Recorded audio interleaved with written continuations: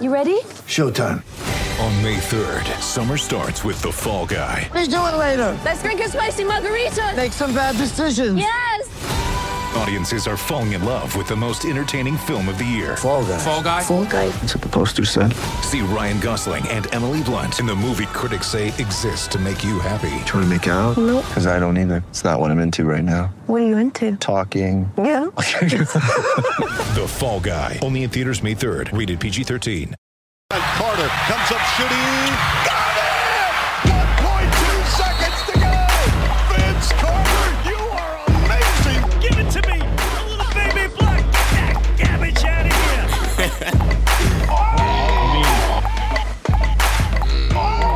Welcome to Toronto Sport Matters, podcast number 27. With me, as always, is Christian Wolfgang Graffin. How's it going, guys? Unfortunately, the other co-host, Gregory Urshadis, isn't able to join us today. He's on a flight to Fresno, California, partaking in the International Pokemon Go tournament. We're literally talking about 100,000 people all spread out in some sort of fucking field collecting Bulbasaurs and Squirtles and all that bullshit. Greg loves Pokemon and Pokemon Go, so show him some love. I'm just kidding. That's the secret to him being so fit. Exactly. Wow. He's roaming the fields at night, collecting little Pokemon on his phone.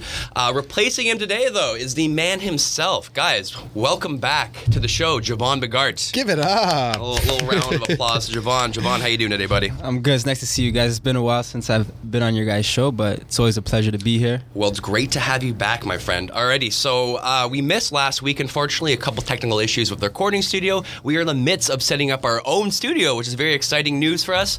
Nice. So weird couple weeks. Guess Boston Celtics won 60 in a row. The LA Clippers have lost 9 in a row. Toronto Raptors are second in the East, and apparently LeVar Ball and Donald Trump have sort of had some verbal warfare back and forth.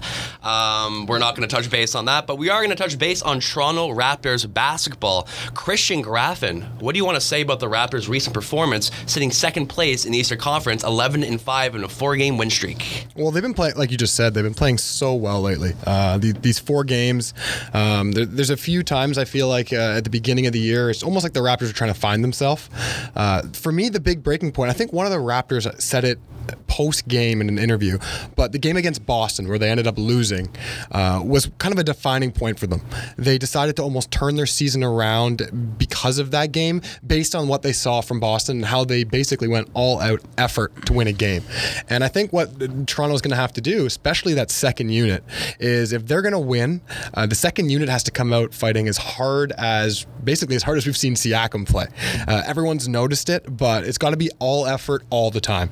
And that's the way the Raptors are going to win. It's a completely different team than last year. And I think that's a huge thing. A lot of preseason talk was that the Raptors are placed in 6th, or the Raptors are placed in 5th preseason because they're pretty much the same team as last year. But our entire second unit is so young and they run the floor so well. It's been that's the result of these last 4 games for me, other than DeMar, of course, playing completely out of his mind, getting player of the week, of course, 6th time in his career. So for going forward as well with the Knicks, tonight. It's going to be, for me, I think it's going to be another win. They smashed them last time, 107-84 at home. The Raptors are looking great right now.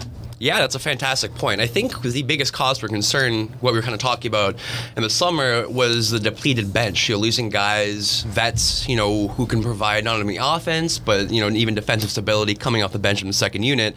And we're seeing the emergence of a lot of young guys that we really didn't think would turn a corner this season. We're also talking about how deep the bench is this season. We're talking about Norman Powell and DeLon Wright missing the last few games. DeLon Wright, unfortunately, going to miss a month, I believe. A month, yeah. And Norman Powell coming back tonight, finally. Thank God it's only a month. I was just saying this to Javon earlier, but it could have been 8. But going into this, we have enough depth to keep the team afloat on the second unit. Javon, who just almost dropped his smoothie. Javon, what do you think about the Raptors' recent performance? What are your biggest takeaways right now, buddy?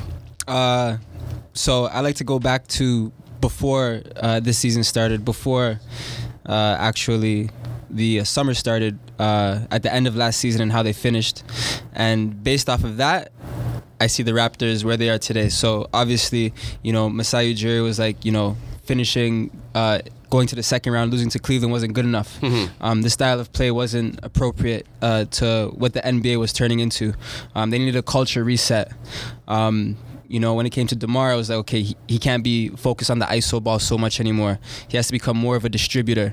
And not to say that he can't break down his opponent one-on-one, but he needs to be more creative, be more diverse in his attacks to the basket. And then with that, you clearly see the style of play that DeMar DeRozan has put forward over the past 3 weeks in November. You see how his assist numbers are higher. You see how when he attacks the basket, he's not just settling for a jump shot, but he's actually looking at other avenues, other options that might be available, whether it's dishing it to Nogueira for the alley-oop or, the in the paint attack, or kicking it to the corner for... He's kicking it to everyone. Kicking it to everybody. Kicking it to everyone That's this a year. great point. I think a lot of people, when they talk about the recent success of the Raptors, kind of pointed toward the three-point shot, which they're absolutely right. Look at a few stats here.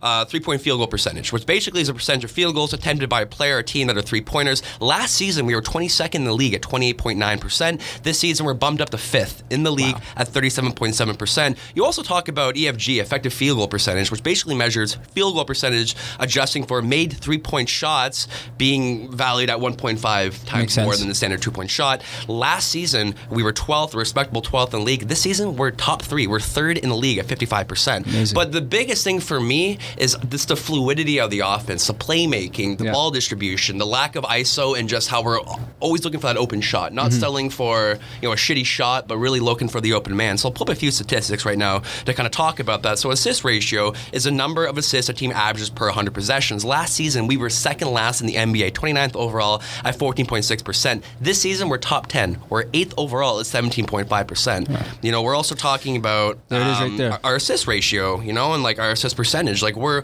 top 10 in the league right now when it comes to facilitating offense from playmaking. And would you say that's the biggest reason why we've improved so much, or is it a combination of the three-point shot, or is it another factor as well?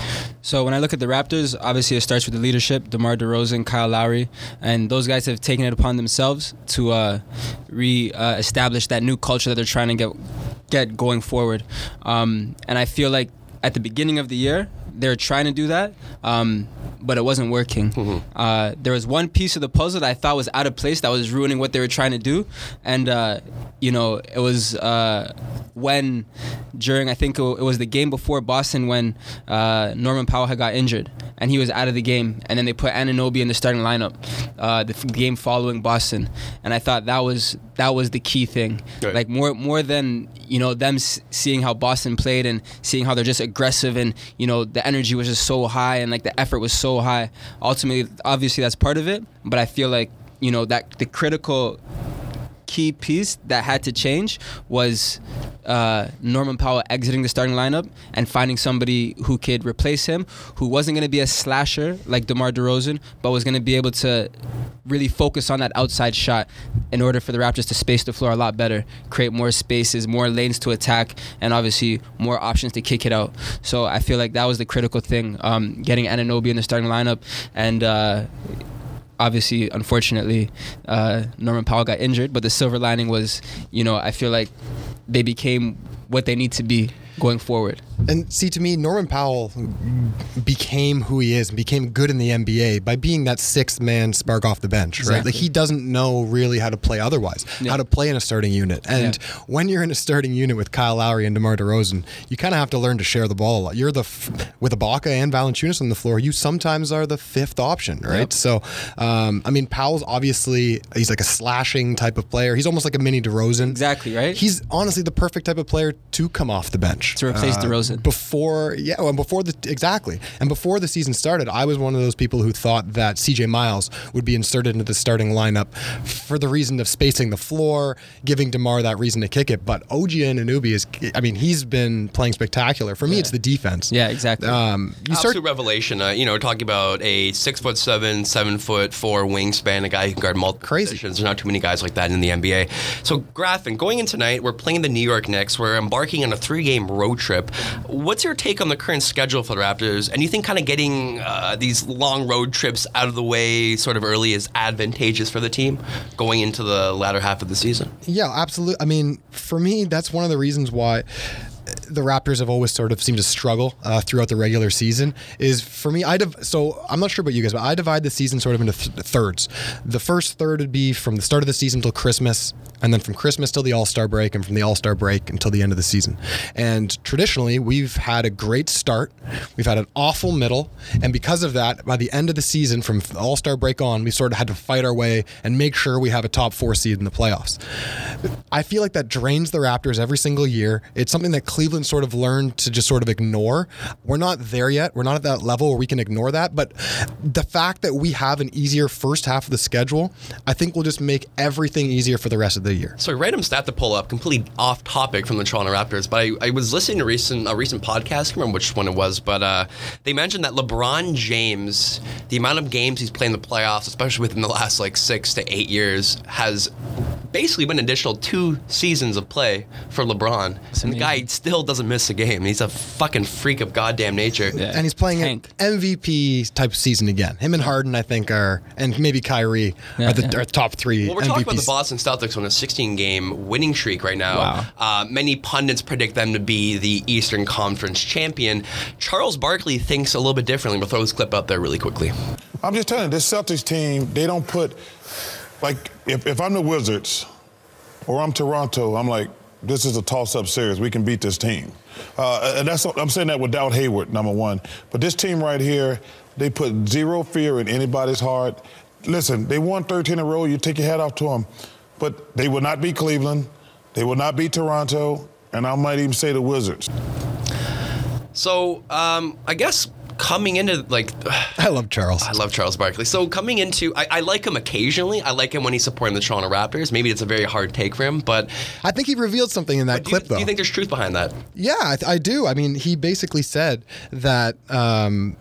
He basically said that he thinks that Cleveland will be obviously number 1. He says that the Wizards might be able to beat Boston, which to me makes him have Cleveland as number 1, Toronto as number 2, Washington as number 3, and Boston as number 4 in the East. And honestly, I fully agree with him. Yeah. That to me. And again, I like Charles Barkley, but I don't think that everything he says is correct. I think probably 80% of the stuff he says is just for jokes and to get a good laugh, and that's the reason why he's on there. But this one, I think he nailed right on the head. The Raptors, the way they're playing, I think no one's scared of Boston because they know that when it comes playoff time, they basically have a whole bunch of young players. They don't have any playoff experience, and it's very easy for them to lose and get upset. Yeah, and as well, when you look at Boston, they're not deep. They don't play 10 guys every single game. They have a lot of injuries. Obviously, the horrific Gordon Hayward one. Kyrie Irving broke he had a fracture in his face. They're not deep at all. So when it comes time for the All-Star break, we'll see who's beat up then and who starts regressing. One of the things, I obviously coach, so one of the things we tell our players is, no team is as bad as their worst game and no team is as good as their best game. I feel like Boston has played 16 of their best games possible. I don't know how much more of those good games they could have. A lot of the games that they're playing, their defense and their energy and their effort level, that's what's bringing them to the finish line. About that. You get a very catastrophic situation in losing Gordon Hayward, big flashy free agent signing in the first game. Brad Stevens sort of cultivating a positive culture after that event and having a 16-game winning streak. And you're right. You're absolutely right in the sense that Boston doesn't really have the depth they had last year, losing guys like Jay Crowder, Avery Bradley, etc. But they do have a few blue chip guys. The obvious names are like Jaylen Brown, Jason Tatum, Kyrie Irving, Al Horford. But even like Terry Rozier, for example, coming off the bench, and certain guys that, in my opinion, could potentially be starters on several organizations in the NBA, they do have a little bit of depth, and I don't think you guys should lose sight of how good Tatum and Brown are and how much better they're going to get as the season progresses. The guy that blew me away this season is Jaylen Brown. I was kind of talking about him in the offseason. I didn't really think he was going to turn a corner that much, but the guy has evolved into such a, not even an offensive presence, but such a great defensive presence, like a lockdown defender that they lost in Avery Bradley and Jay Crowder. But you're right in the sense I don't think the Celtics have enough legs on their team to sort of sustain the play they're having right now, basically. Well, they're also just so young, and like you said, everybody I think thinks this. A lot of teams in the NBA think exactly that the Celtics are performing the best that they're going to perform this year. Yeah. So exactly what Charles said. I don't think anyone's scared. It's only a matter of time before teams start making the necessary adjustments. With the Raptors, they made huge adjustments after that game, and they've won 4 straight. I'm just looking forward to the next next time the Raptors get to play the Boston Celtics. I really want to see how that game is going to turn out because, I was telling a whole bunch of my friends, when I see the Raptors play now, I see a transformed Raptors team. I see a top 5 team in the league, better than Cleveland. I'm not going to lie to you guys. I think the Raptors are the best team in the Eastern Conference right now. I think they're the team to beat, and I think that they can make the finals right now, just based off of their style of play over the past 4 games. The injuries might be an issue. DeLon Wright's out, but we get Norman Powell back. But the depth on the Raptors, the youth that they have, and what the youth is doing, the roles that they're filling. And, I'm just looking forward to that. So we're roughly 15 to 18 games into the season, depending on what team. Previous years, there was a really big imbalance between the Eastern and Western Conference. We're talking about the Western Conference being this dominant force for the last few years. Eastern Conference teams have been obviously a little bit behind. You can talk about, in certain situations, the 4th-seeded team in the East, in some cases, wouldn't even make the playoffs if they're in the West in previous years. This year is completely different, and there's a couple teams that are emerging as legitimate threats, not only to make the playoffs, but win the championship as well. Guys, I want to talk about pretenders and contenders right now, and I'm going to bring up a few teams, and I want you to guys sort of discuss, is this actually, the team you're seeing, or are they just having a little bit of early season fluke success? Graffin, I'm going to throw it your way first. I'm going to talk about the Boston Celtics 16-2. I know we kind of briefly touched on this. Do you think the Boston Celtics will win the Eastern Conference this season? Oh, it's hard to say. No, I don't. I don't think the Boston Celtics are going to win the Eastern Conference. Like we just talked about how they're just kind of on the run of their life right now. I think it's going to eventually catch up to them. We've seen Kyrie go down already once. We've seen Horford get injured once. If it takes, honestly, they're very dependent on those two guys, I find. I know that they're sort of one of those, they're not as deep like we were just talking about. If one of those two guys goes down, they can go on, I don't think, a losing streak. They're playing much better than anybody anticipated. So 16-2 right now. What is your prediction at the end of the season for how many wins they'll have? Oh, boy. I still think it'll be about 50 for me. Probably like low 50s, 51, something around there. Perfect. So going over to another team, I'll toss it to Javon right now. A team that has been struggled to start, 5-game winning streak right now, the 10-7 Cleveland Cavaliers. Javon, do you think they can emerge as the Eastern Conference champions after a very dismal start? Or is their lack of defense going to sort of spell the end of the Cavaliers' reign on the Eastern Conference? When I look at the Cavs, I see a whole bunch of old guys who have either made it to the finals, won a championship, or are still trying to figure out a way to get that championship. They lack a lot of youth, and when that happens, you lack a lot of energy, a lot of effort. Because I feel like the youth are the ones who are always going to be running the floor, always going to be, being aggressors and, trying to make a name for themselves. I feel like with the Cavs, initially, they're shaking off the summer. Going forward, they're obviously, even though they're not as young and energetic as some of the other teams that are around, they still have a higher IQ, a better understanding of the game, of the NBA game. And, I think that's what's getting them these wins right now. Obviously, LeBron James started off slow and now he's coming together. But, you look at LeBron James and he's not better than last year. He's not better than 2 years ago. He's great, by all means, probably still the best player in the NBA, just in terms of his physical capabilities. But just tough to doubt him. Like, it's tough to doubt LeBron, though. It's like New England Patriots, the NFL. Like, the Patriots, obviously their defense isn't great, but that at the end of the day, they're most likely going to win the Super Bowl. You can't discount them, nor can you discount LeBron James and the Cleveland Cavaliers. Javon, do you think Isaiah Thomas coming back from injury will improve that team? Because you're talking about the biggest issue being defense. Yeah. Isaiah Thomas, not traditionally known as a great defender. Yeah. How does he fit in with the Cleveland Cavaliers roster? Do you think it's going to be improve the team, or is it going to lessen the team's ability to play defense? Pretty much, they're missing Kyrie Irving, and Isaiah Thomas is going to fill those shoes when he comes back and plays. Exactly. So when is that? January? That's a shot creator, right? He's a pure scorer. Yeah. He's a scorer. So ultimately, that's going to alleviate LeBron James from having to be that guy on offense. He's going to be able to defer to Isaiah Thomas, and maybe that means LeBron James is able to pick it up on the defensive end. Yeah, and I think you see that with LeBron right now. He's going ham right now. He's playing as hard as he can. He's playing the most minutes. Yeah. When Isaiah comes back and he gets eased into the lineup, he'll sort of tone it down a bit. I think Exactly. this is what he does. He builds himself for the playoffs. He knows what he's doing. Exactly. Right? He knows he's trying to make it to the Eastern Conference Finals, and he's going to do what he needs to do. Whether he loses a game here or a game there, he'll take it. But if he's about to lose 3 straight games, okay, then LeBron James is going to take it to the next level. Make sure he doesn't lose 3 straight games, because he has that ability. He's great like that. Switching over to the Western Conference right now. Sorry, was there one more thing you want to add, buddy? No, I was just going to give you my prediction on where they're going to end up. Give me their how many wins? Over 50 this year? They're currently the team is currently 10-7. 10-7 right now. Thank you, Yeah. stat guy Jerry. Diamond Pizza. 50 to 55 wins. 50 to 55. They're not hitting 60. All right, Graf, and going back over to you right now, we're talking about the Western Conference. The top 2 teams, Houston Rockets and Golden State Warriors, currently at 13-4.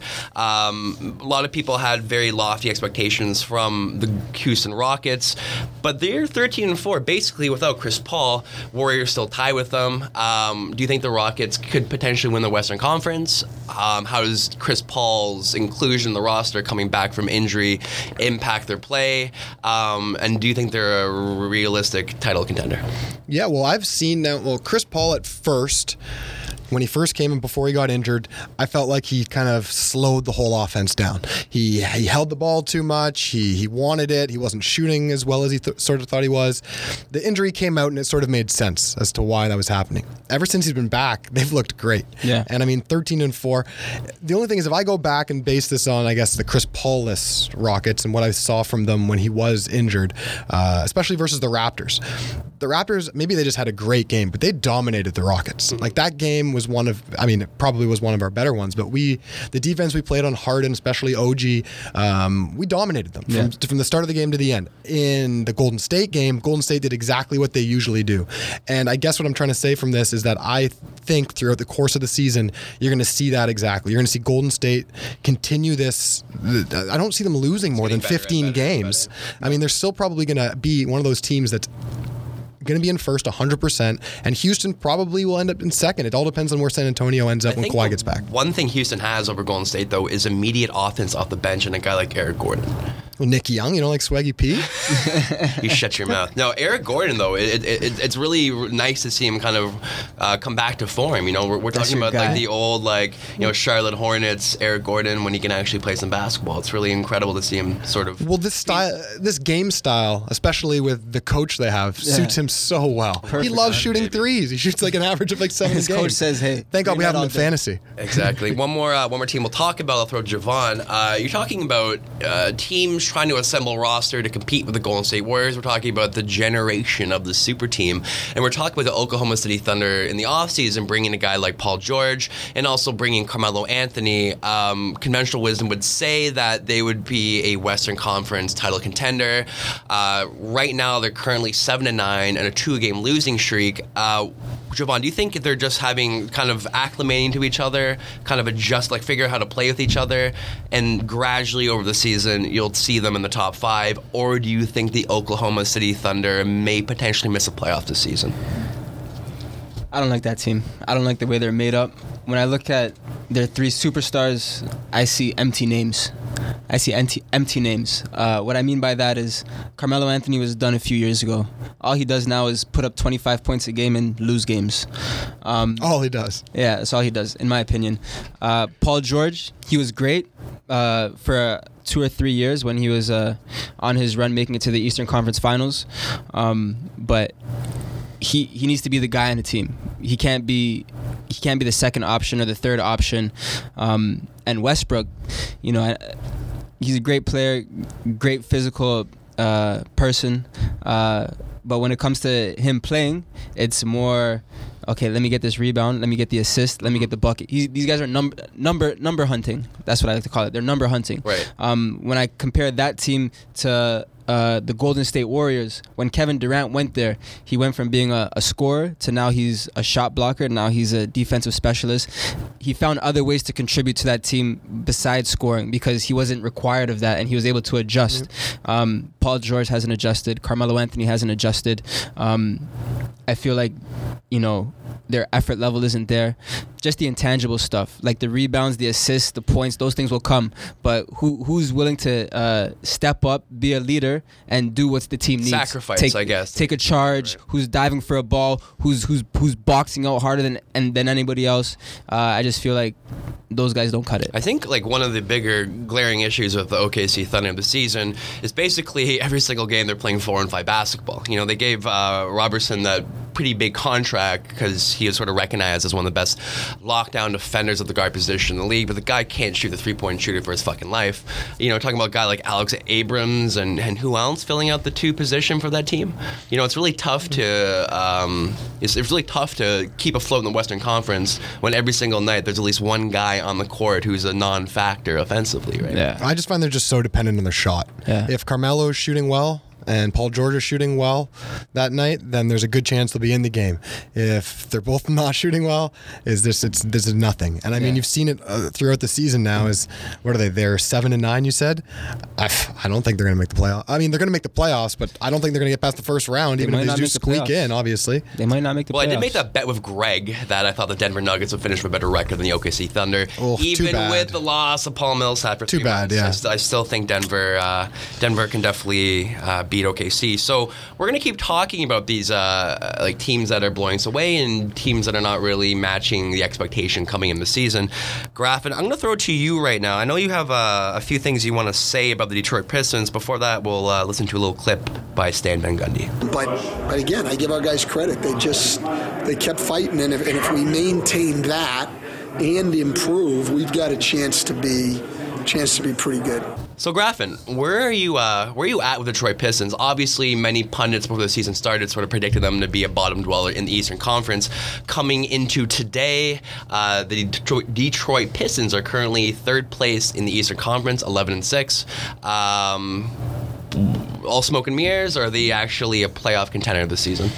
Well, it's hard to say just based on their schedule, I guess. And for me, I think the Detroit Pistons are I think that they're going to be good enough. Reggie Jackson has really sort of taken on this role as a fourth quarter sort of leader. He's dominated there, and right now he's top 10 in league in both offense and defensive rating. So I don't know. The Pistons are one of those teams that, they're surprising a lot of people, but I think it's just simply because of the fact that they didn't expect it this quick. I think there's a lot of talent. Reggie Jackson, Tobias Harris, a lot of, obviously, Andre Drummond, who's stepped his game up a ton this year. They're playing very well. I just think that a lot of teams thought, or a lot of people thought, that this was going to happen maybe next year or the year after that. And, they're doing it the right way. Their core has been together for 3 or 4 years now. Like, Drummond's been in the league for, I think, 5 years. And obviously, they were able to build on something. They've had continuation with their coach, Stan Van Gundy, who has been around winning systems before and knows what it takes to win. Yep. So, with all that, it only makes sense to me that, they're doing what they're doing this year.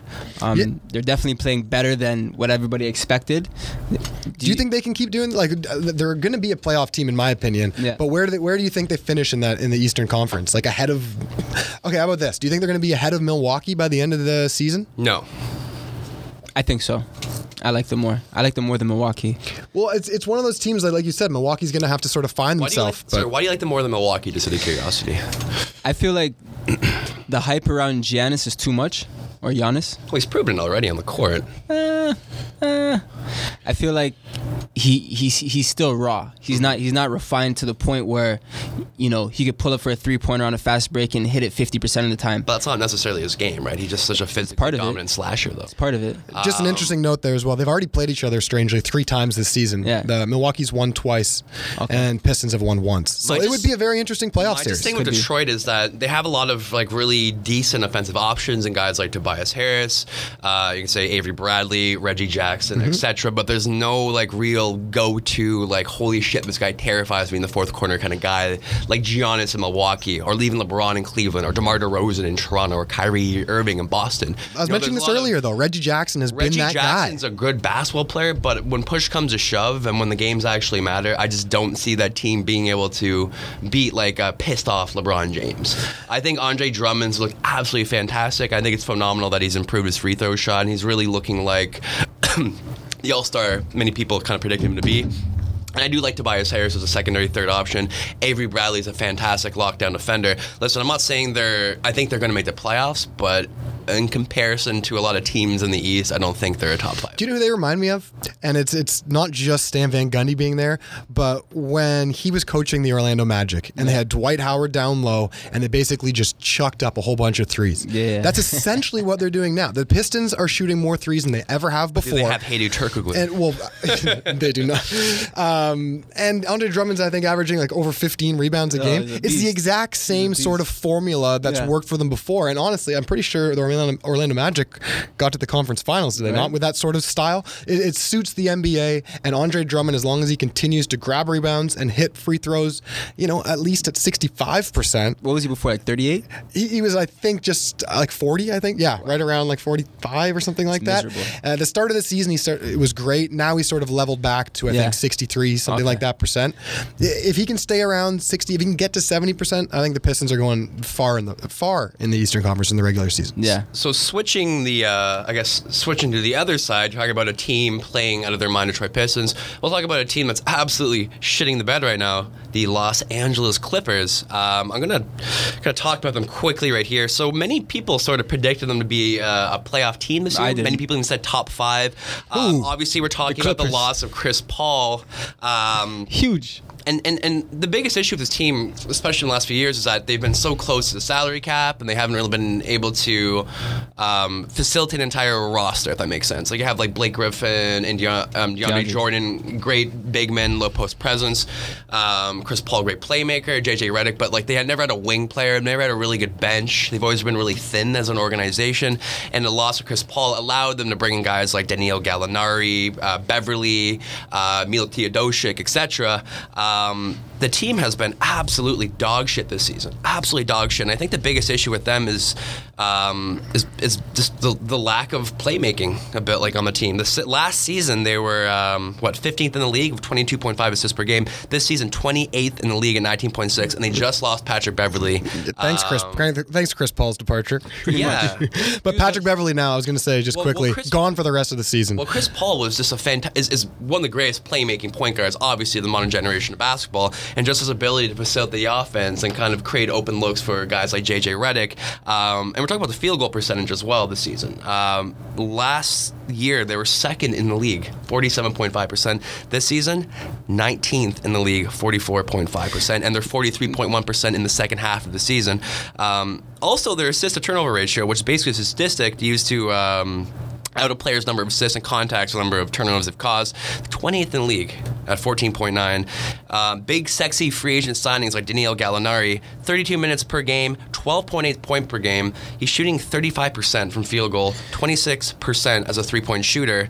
Fucking Austin Rivers. Like, why the fuck is Austin Rivers a professional basketball player? He's a point guard. He's fucking 13 points per game, shooting 37% from the field, 2.6 assists per game in like 33 minutes played as a primary point guard coming off the bench. I never liked that guy. I always knew once he went to the Clippers, I knew there was something wrong with that organization. Yeah, to me, it's Doc Rivers. Yeah. He's the master. He's the mastermind behind the whole thing. He left Boston. As soon as he lost Kevin Garnett and Paul Pierce, he jumped the fucking gun. He didn't want to be a nurturer and be with a developing team, and he's like, fuck it, I'm going to the LA Clippers. That guy should not be a coach in the NBA. I don't know what he brings to the table. I don't know what Doc Rivers does as a coach. Maybe you can reflect on this as a coach yourself, but I think Doc Rivers is arguably one of the worst, if not the worst coach in the NBA. I think with Doc Rivers, he's not an X's and O guy. He's more of a guy who Jimmy and Joe. He's able to manage personalities. That's it. He like him or not, he's like the John Gibbons of basketball. Right. He manages personalities. Not an X and O guy. He's able to get guys who might not mesh together. He's able to get them to mesh together. If the pieces fit, he looks great. If the pieces don't fit, you see what you get. When it comes to the Los Angeles Clippers, all those numbers that you just mentioned pretty much sums up. They have no playmaker. Guys who are on that team right now are not playmakers. They're scorers. They need the play to be made for them, and then they can get to the spot, whether it's spotting up for the three or catching the ball in a position where they can slash to the basket to make them successful. DeAndre Jordan he led the league in field goal percentage for the last 5 years. Why? Chris Paul was throwing him lobs every single possession. Who's throwing him lobs now? And what's his field goal percentage now? It's probably, not even in the top 10. Same with Blake Griffin. Chris Paul would break down the defense, kick it to him, and all he had to do is chill and shoot. Well, people are so intrigued about the concept of this point guard Blake Griffin sort of facilitating the offense, and clearly it hasn't worked out at all. And you can't have an organization that doesn't have a single fucking point guard on the team. Like, listen, I love Patrick Beverley in the right situation. He's a fantastic asset to have. But on this team, as a primary point guard without a good shooting guard beside him, it's not going to work out. Like, I think Chris Paul and Patrick Beverley would be fantastic pairing in the backcourt. You know what I mean? Patrick Beverley obviously taking the tougher defensive assignment every single night. It's just not working out for the team. No, they have no playmaker. Guys are being asked to do things that they're not accustomed to doing, and a lot of these guys, DeAndre Jordan, Blake Griffin, they've never been the kind of players who picked up something new every summer. We're able to reinvent themselves, get better. Well, to be fair, Blake Griffin sort of developed a three-point stroke, which I'm kind of... What's he shooting right now? I think he's shooting 37%. I don't think so. A random guess. I don't think so. Look at it. I bet he's not even shooting 35%. Absolutely random guess. Look, I think the Clippers are not as bad as their record states. They're 5-11 right now, and they're 13th. I still think they're a better team than the Suns. I think they're a better team than the Lakers. With Millsap gone, I think they're better than the Nuggets. I don't know. I think they're still a team. I think out of all the teams, I think so. With Millsap gone, have a chemistry issue, and they're missing a playmaker. If they get a playmaker, they can go from night to day like that. Yeah. So it's not a matter of they just don't have the talent; they just don't have the right pieces. Well, once they get the right trade, they got to find someone out there that they can bring as a primary point guard. And talking about trades as well, they need Corey Joseph. Corey Joseph's a great person to bring up. Might work out for the Clippers. Do you think they're going to make a trade before the trade deadline though to try to get better, or do you think they're going to try to wait and see what they have? I think if they're going to keep bottling out like this, I think they need to have a come to Jesus moment and realize they're not going to make the playoffs. And listen, this is a pretty great draft. If they get a guy like Luka Doncic, it might be a fantastic sort of new breath of fresh air to the organization, let's say. But we're talking about trades right now, and talk about maybe the Toronto Raptors. Do you think the Toronto Raptors should make a trade? Do we need to make a trade, Graf? And I know we had a few ideas coming in this podcast. Well, it's funny because I did a little bit of research coming into last week, and last week we ended up going to the Raptors game instead of recording the podcast, which was awesome. I thought it was technical difficulties. Technical difficulties. Yeah, technical I'm doing difficulties. Air quotes in my hands right now. And prior, we weren't on the 4-game win streak then. So of course I was looking at this and I was seeing things like Bebe shooting the three, DeMar shooting the three when he at the time shouldn't have really been doing it. And I guess it kind of led me to believing that the Raptors are sort of, if there's one piece we're missing, it would be sort of a legit shooter. Another one. CJ Miles, if he was out there and available, I would say he's the number one target. So the fact that we got him in the offseason, I credit Masai hugely already. His length on defense, he's been great, honestly. Everything about him. So there's a few people that I'll say now that I think, I don't know, even if they were or they weren't available, do you think they'd be a fit on the Raptors? And sort of who would you give up to get sort of these people? Tension in the Bulls, Mirotic and Bobby Portis obviously can't be on the same team together. If either one was available, which one would you want and who would you be willing to give up from the Raptors? Or would you be willing to want either of them? I don't want Mirotic because that guy has been in the league long enough to prove that he's not a winner. He's not enough compete every single night. He looks like he's bored as fuck on the court.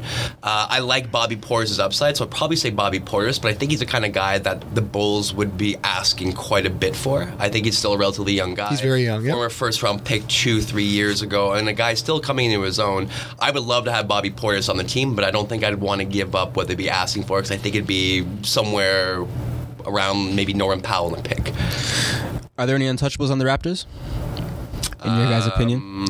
Maybe DeMar DeRozan. Lowry and DeMar, yeah, obviously. I mean, nobody wants those guys anyways. Exactly, the way they play. No, for me, it would be Bobby Portis just because of the way he plays a three, but I don't think the Raptors need to make a move for someone like Bobby Portis. How about Chandler Parsons? on Memphis, and his contract's a bit ridiculous. That's the issue, though. That's the issue right there, the contract. I like the concept of having Chandler Parsons. Chandler Parsons, coming off the bench, a guy who can play 3-4, but he doesn't have the same athleticism he had prior to his injury. He's on a very big minute restriction right now as well for Memphis. But he's shooting near 45% right now from three. Is that justifiable, though, to bring in a guy who's making like $23 million per season?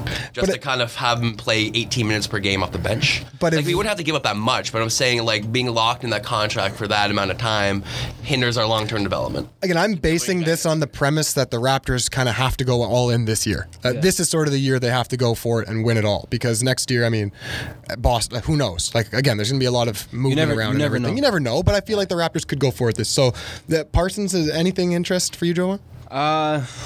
With Parsons, he's a great basketball player.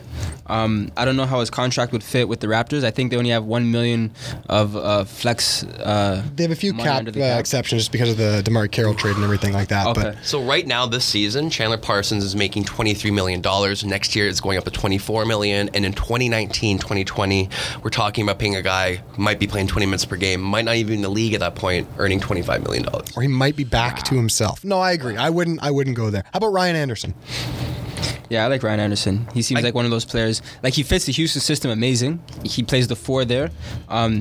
He would definitely be good for us, especially if you throw out Valanciunas. He'll be able to space the floor a lot more. What we would have to give up for him? For me, the only untouchable guys besides DeMar and Kyle is Anunoby and Siakam. I love those guys. Anunoby, I wouldn't want to give up, and I think Masai loves Anunoby. He would never give him up for anything. Siakam, those guys, untouchable. See, like, I have no problem giving up DeLon, Fred, Lucas Nogueira. Why would we want Ryan Anderson in the first place? Like, maybe he's a better outside shooter than Serge Ibaka, but Serge Ibaka is a fantastic defender. I'll bring up a stat right now. Last year, 4.9 blocks per game. This season, we're 5th in the league at 5.8. Obviously, it's included in Serge Ibaka. I don't think Ryan Anderson brings the sort of tangibles that Serge Ibaka brings, especially on the defensive side of the ball. Clearly, he's not as good of a shooter as Ryan Anderson, but again, we're talking about a guy who's earning $19.5 million this year, $20.4 the next year, $21.2 the following year. That's Ryan Anderson's contract? And we're also Who's giving him this money? And oh my God. If we made that trade, like, we'd have to include Serge Ibaka's contract in the trade, and I'd rather have Serge, to be completely honest with you, than Ryan Anderson. So I didn't know about the contract, so okay, touche on that one. But I still think just the point of them playing, I thought they could play together. At the end of the game, we never really have Valanciunas on the floor anyways. We're putting Fred VanVleet out there. So what's so wrong with putting Ibaka at the 5 and having him at the 4? So we got to find the contract to facilitate the trade. So let's say like Jonas Valanciunas and like someone else to get Ryan Anderson. But why would Houston want Jonas Valanciunas? And why would Houston want to get rid of Ryan Anderson in this spot as well? Right? Yeah, no. I don't think anybody wants Valanciunas right now unless a big is down. I think Valanciunas, there's only one spot for a guy like Valanciunas on every team, not 2, not 3, because the guys who would have to play after him would have to be athletic. Guys like Jakob Poeltl, that guy's amazing. I love that guy too. Yep. So Clint Capella already has that role on Houston. For me, it's just I think the only reason they'd want to do it is to get rid of the salary because, like you said, the salary in the upcoming years is pretty ridiculous, and they're going to have to figure out what they're going to do. We don't need expiring contracts sort of make that sort of trade, or like the right pieces to make it. How about Will Barton? See, Will Barton, that is a fantastic idea. I love me some Will Barton. Will Barton is the definition of heat check off the bench. Maybe doesn't really bring much to the table when it comes to rebound and passing, but he's a very effective shooter. He's a very efficient shooter, and he's the kind of guy that you don't have to pander your roster to a skill set. He's the kind of guy that can easily slide in like CJ Miles. I just think that Denver knows his value, knows how good he is, and be asking for quite a bit to get Norman. Norman Powell in the first is probably realistically what they would ask for to get him. Wow, you should see what he's averaging this year. To me, giving up Norman Powell and a first would be very interesting. That's a deal that you'd have to consider because he comes right in. He's completely proven in the NBA. He's shooting, at the time I did this, he was shooting an average of 5 threes a game at a 40% clip. Yeah. So my whole theory is 43% actually. 43% now. 14.6 points per game. Yeah, he's very good. He's long, kind of, for what he is, he's very good, I think. I think Will Barton's one of those players that I personally would do that. I would give contract as well. He's a free agent next year. I'd fight my ass off to give up Norman Powell call in a second, but I'd do it, especially now that they lost Millsap. Who knows what the team's going to be like? They could lose all the way to the trade deadline and be one of those teams that is willing to sort of part ways with some of their pieces. Just in order I to don't think tank. they're that bad, considering that they have like Jokic is such a good sort of low post playmaker. Yeah, amazing. And like I don't know, like Plumlee's on the team. He's a really decent option to have. Come on, put Jokic at 4. Come on. Put I Plumlee at suppose, 5. I guess. Like it's not that bad of a situation. Like I still think they're a playoff contender in the Western Conference. You've mentioned every single name except for the most important Jamal one. Murray. Thank you. How are you going to forget about the Can Jamal Con? Murray, Emmanuel Mudiay. Like they still have so much depth though. Like even like Chandler, like Will Barton. Like that team has a lot of depth. Even Malik Beasley. Like they still have a lot of options off the bench. That team is not that depleted. Yeah, I don't think that they're going to be sellers just because they've lost Millsap. Okay. I think they'll battle through because still got Kenneth Faried. So last one I have here, these guys are definitely sellers. Wesley Matthews on the Mavericks.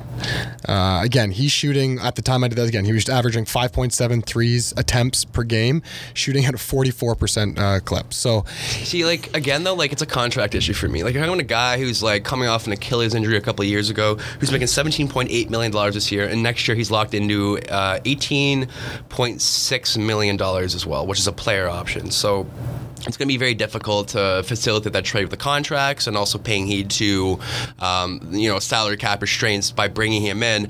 However, though, like he is a decent defender. He's a really good shooter. He's a good veteran presence to have off the bench. He's not like Chandler Parsons where you have him on like a minute restriction. I like the concept of having Wesley Matthews on the team. I just don't like the contract. Agreed.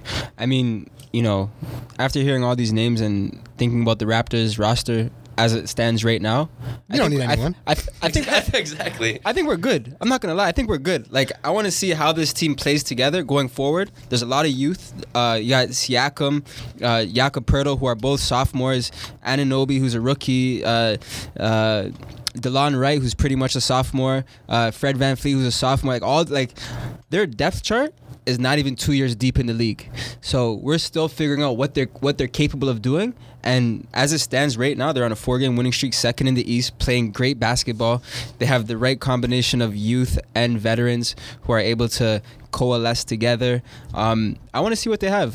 And you know what? That's exactly almost one of the reasons I wanted to do this, because sometimes it takes looking at what out there is available and what the best sort of options would be to sort of realize that you don't need to go that route, and we sort of have to look internally. Exactly. At least until the trade deadline I think comes. we even find it in house though. Like I don't know if you guys have been watching like Bruno Gabak. Oh my God! I knew you were going to mention that. But no, listen, you're talking about a guy. He's averaging 3 or 5 3-point attempts a game. He's shooting 47% from the 3-point line in 6 games this season. Yeah, in the G League. I know, still 17.7 points per game. Like I'm not talking about him being like 25, 30-minute per game guy, but like a heat check 3-point shooter. Like he's showing up to play in the D League. Why not give him a chance? To me, that just says Jerry Stackhouse is a great coach. Where is he on the track record of 4 years away from being 4 years away? Where is he on that? I think he's another 4 years away from 4 years being away from 4 years being. Well, they said that when he was like 12, right? He's only 22 years old. Yes. Like, the guy was born in 1995. I think the first 4 years is gone. I think we're into the second 4 years. We're in the second phase So I now. think he's going to be the post DeRozan era if he can continue to get better. You think he'll just be a 905er for life? He'll just be our all-star and just thrive. I mean, players go to Europe and do it. Why not just thrive in Mississauga? Right? Especially if he's going to get an NBA contract. Alrighty, so moving on, Javon. I know you had a little bit of a hot take on like the Euro step. The Euro step. For the Raptors. Euro what are step. you talking about, buddy? The Euro step. I don't know if you guys have seen this move, but it's become a go-to for a lot of players in the NBA. Shout out DeLon Wright. Shout out DeLon Wright. Nasty Euro step. Yep. But there's a lot of controversy around it. I know there was a recent article on Bleacher Report that was talking about James Harden's Euro step, his ability to, get around defenders. A lot of people are saying it's unfair. A lot of people are also saying it's a travel. I have a few things here. He brought the notes, baby. Got the notes out. So the NBA referees, their Twitter handle @official NBA refs, they put their opinion in on James Harden's Euro step, especially one that he did against, I think it was November 15th, the game they played that day. Not too sure the team, not too sure the player he did it against. But they say it is not a travel. First of all, do you guys think the Euro step has a travel? I don't, if it's done the right way. Yes, and again, that has a lot to do with making sure that you don't that you're basically making sure that the ball's not in your hand and you're taking your step and then picking it up and going up. Yeah, you're not taking that third step. You're not right? taking that step right before that. Exactly. And you know, I've watched it a lot over the past few days, and I'm looking at how these players are doing it, and I've noticed that it's hard. It's hard. You know, one of the things about the NBA is that, you know, there's the two steps that you can use to not dribble, and then there's a gather step before those two steps. And that's the question right there, the gather step. So is the gather step part of the two steps, or is it like a step where, you know, you're gathering, not picking up the ball? Exactly, because in the NBA, you are allowed to dribble it, and in between the ball hitting the floor and going back to your hand, take as many steps as you want. Exactly. So the whole issue here is exactly what you're saying. What part of the Euro step, when you pick it up, how is it too early or is it too late? Yeah. And I do think that some people, like I think Harden, when I watch it on TV, there have been times I've put the little rewind 7 seconds button back just to like look and see if the ball was in his hand before he took that second step, because he makes it really close. I think DeLon Wright has sort of mastered it perfectly. And you know what I think it is? I think it's your ability to sell it, right? It's true. So you could do your 3 steps, but if you look like the third step was only a second step, then I think you can get away with it. So let me just go to see what the NBA refs said. They say, this is not a travel, it is a legal move. Watch closely. Harden picks up the ball with his right foot, still on the ground. This doesn't count as a step. He then steps with his left foot, then again with the right foot for a 1-2 count. So I think what they're getting at there is, as he takes his first step that people would assume would be his first step, it's actually a gather step, because once he takes that step, then he picks up the ball and then goes for his 1 to the right, 1 to the left thing. Do you guys feel like the Euro step is fair? I do. To me, I think the Euro step is amazing to watch. It's one of those sort of tricks that you can get away with, and it works perfectly. And if I had to pick, I guess, a best Euro step moment so far this year, it's when DeLon did it on Manu Ginobili, the man who's known for his Euro step. Just even I think DeLon said it after the game, when I did it on Manu, it's one of those moments you only dream of in video games. So that's been the best moment I think for me, and it's huge. That's amazing. All right, so unfortunately, we won't be able to do the nation's favorite podcast segment, the Diamond Pizza sponsored Greg's Gripe, unofficially not sponsored by Diamond Pizza. But anyways, our last segment of the show, I know Graffin, you got a few takes on NBA sport betting. What can you tell our listeners? Okay, so just NBA betting. Do you guys bet on the NBA at all? Just out of curiosity, see if I'm talking to myself here or not. The extent of my NBA betting is being a co-owner of a fantasy basketball team with you.